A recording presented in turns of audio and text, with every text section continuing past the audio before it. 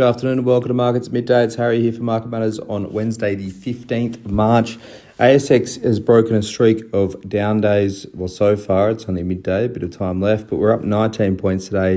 It's plus 0.28% to 70.28. We were as high as 70.66 earlier on, about 10:30 this morning, and rolling off a little bit since then. Still some jitters out there in the market following this Silicon Valley Bank issue going on. And a bit of a rebound in yields as well, also weighing on the rally. In terms of sector performance, though, tech is up 1.89%. Healthcare is up 0.6%. They're the best two sectors. The worst two sectors are the only two in the red. Consumer discretionary is down 0.94% and energy is down 0.56%. We have a look at the stocks. Block SQ2 is up 3.91%. Helios HLS up 3.82%. And Whitehaven Coal WHC is up 3.7%. Weaker stocks, Evolution EVN down 4.45%. Imugene IMU down 4%. And APE down 3.96%. A bit of a dividend in that APE move today, though.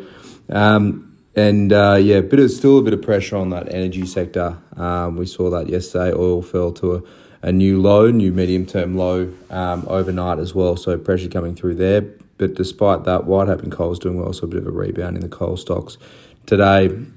Have a look at Northern Star first. NST is down 2.22%. Gold stocks under a bit of pressure with the relief rally at the moment. Northern Star not helped by a machinery issue.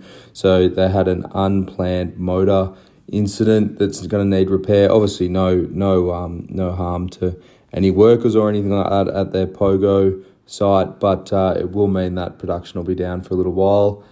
They said it'll see 20,000 to 40,000 ounces of gold production lost at the site, but no impact to full year guidance. So they've guided to 1,560 to 1,680,000 ounces. So it's only about 2% of production for Northern Star, so not a big impact there. But just something to note if that thing takes a bit longer to repair there. Siteminder, SDR, it's down 3.7%. So these guys are a sort of hotel booking site. They're falling today despite confirming their Silicon Valley Bank exposure has been resolved. So they had about $10 million Aussie with the bank plus a US $20 million revolving credit facility that was available to them.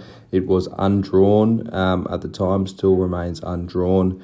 They've managed to recover that $10 million on the back of the support that we've seen from the regulator and the US Treasury over there following the collapse of Silicon Valley Bank.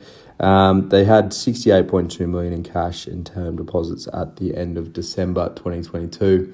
So wouldn't have been a massive impact if this was a bit more drawn out, but they've managed to get it back pretty quickly.